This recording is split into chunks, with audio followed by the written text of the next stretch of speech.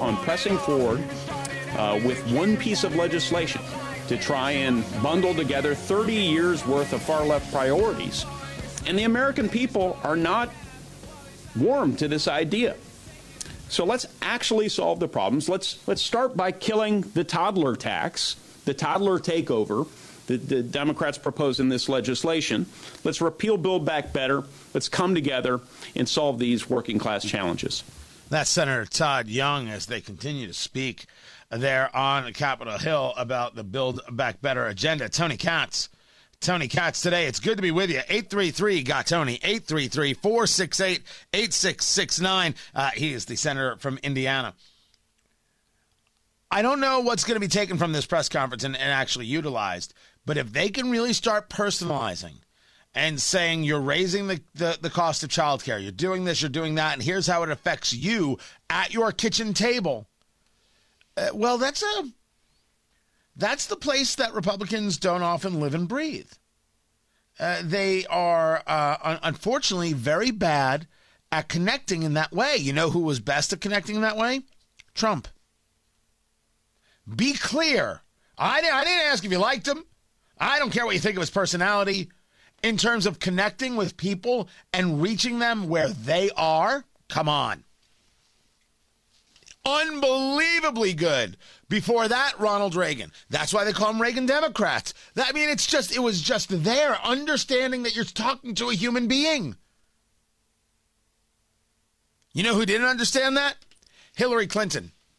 And speaking of, I should note that there is a rumor.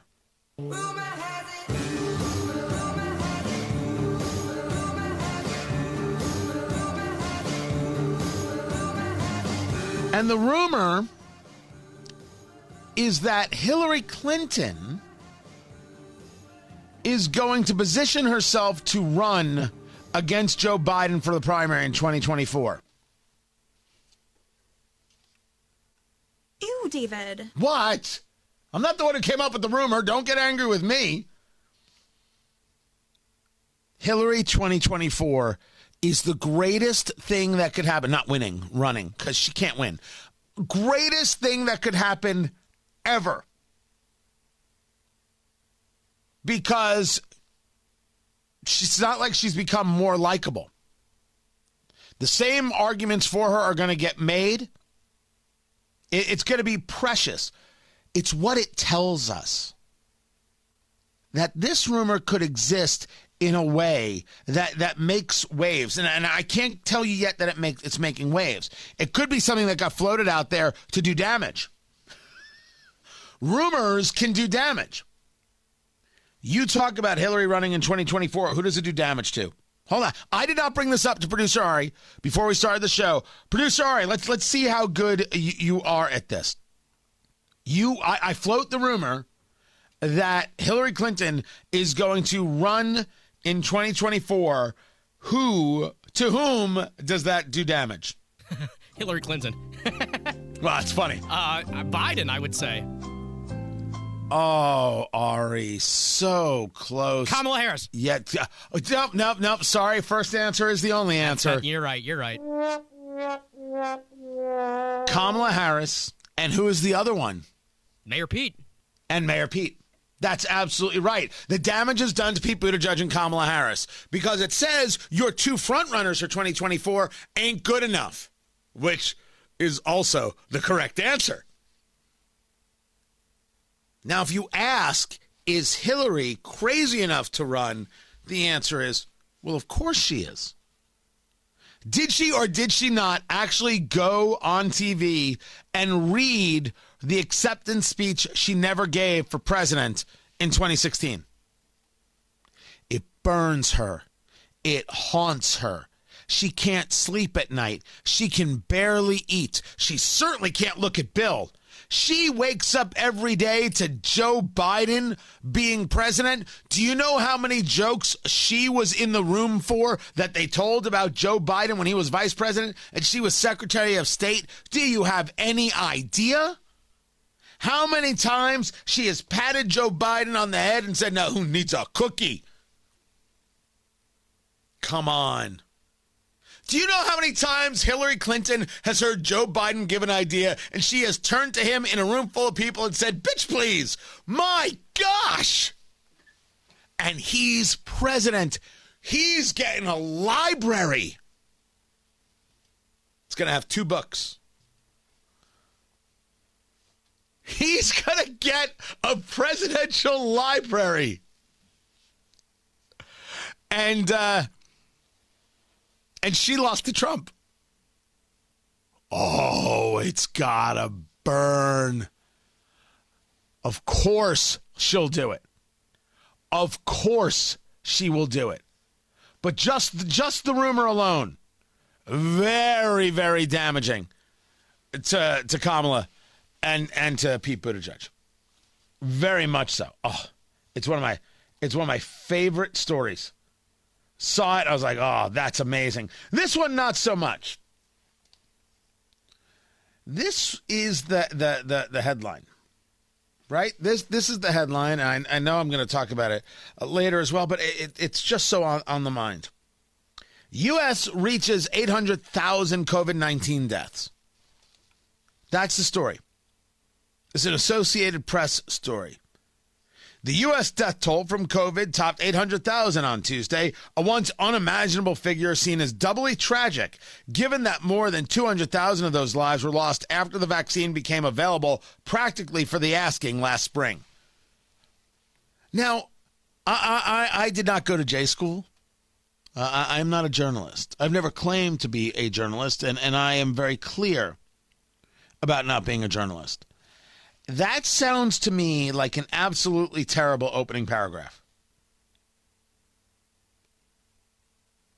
It seems like there's a lot of personal thoughts in there, seen as doubly tragic. Lives lost after the vaccine became available practically for the asking. What? Man, journalism has gone downhill. But there's a problem with this. And the problem with this, it says U.S. reaches 800,000 COVID-19 deaths. And then it says the U.S. death toll from COVID-19 is roughly equivalent to how many Americans die each year from heart disease or stroke. The operative word here is from. The U.S. death toll from COVID-19. I put forth to you that is not true. The U.S. death toll with COVID-19. Okay. From would make one believe that these 800,000 people were perfectly healthy, walking God's earth. Then they were struck with the COVID and died on the spot. But we know that's not true. Comorbidities aplenty. Multiple comorbidities, whether we're talking about obesity or hypertension, diabetes, other issues. They weren't perfectly healthy people in their prime. There were multitudes in their late 70s and in their 80s who died. And they had comorbidities, other things at play. What does it take to be honest? Why can't we be honest about this? Why can't we say with, not from? Well, to say with is to then kind of lessen what the severity of COVID is. Allow me to be clear. When the numbers do come out, and one day they will come out, we'll find that the numbers of people who died of COVID, from COVID, and only COVID will be less by magnitudes of hundreds of thousands of people. That's what we're going to find. This is part of that really, really ugly take. This idea that one cannot have any other point of view. I shared a tweet, and it was with a link to AHA journals, right? American Heart Association journals. AHAjournals.org. This story was originally published November 8th, 2021. What does it say? It's an abstract. 10712. mRNA COVID vaccines dramatically increase endothelial inflammatory markers and ACS risk as measured by the Plus cardiac test. A warning.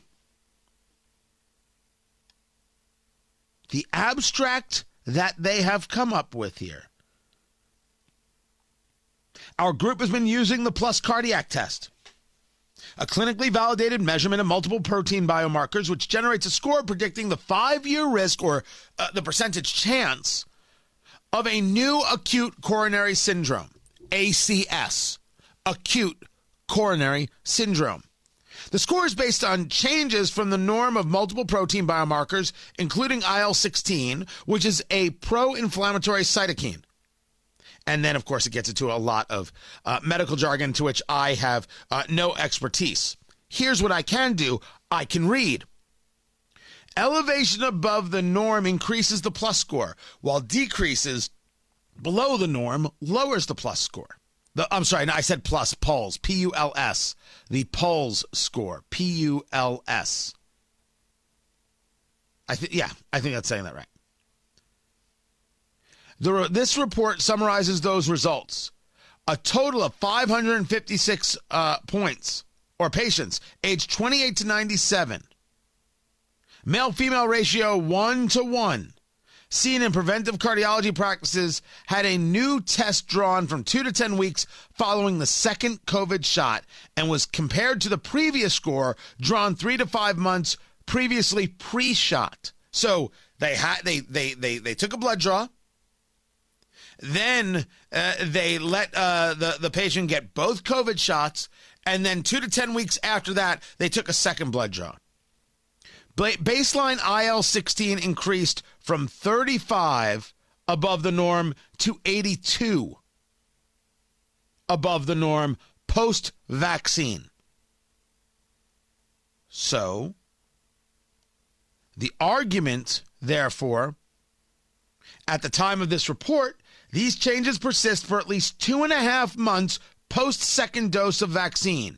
We conclude that the mRNA vaccine, which is Pfizer and Moderna, dramatically increase inflammation on the endothelium and T-cell infiltration of cardiac muscle and may account for the observations of increased thrombosis, cardiomyopathy, and other vascular events following vaccination.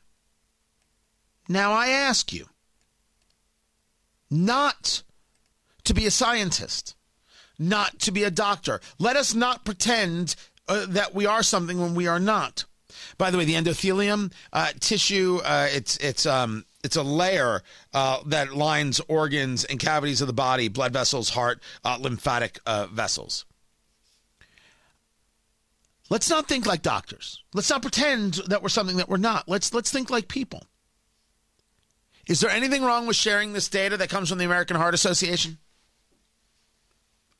I don't think there's anything wrong with sharing this data that comes from the American Heart Association.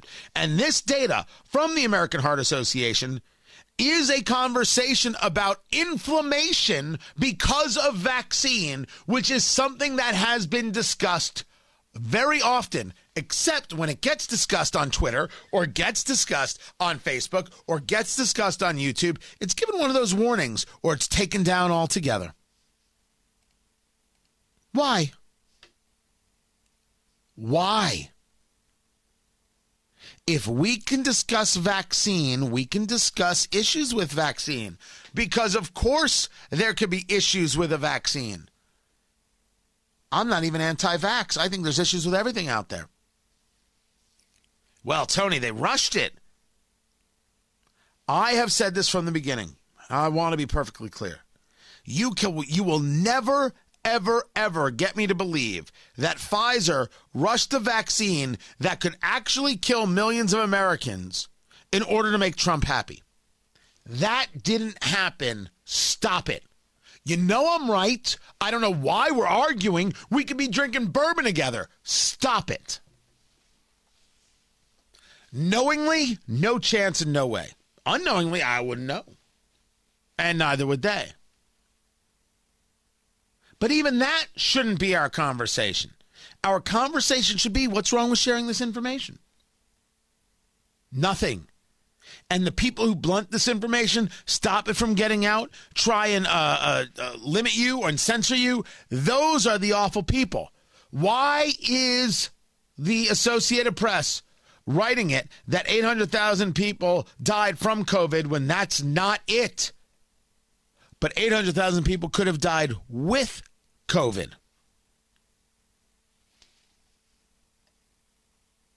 Do we understand? There's a difference.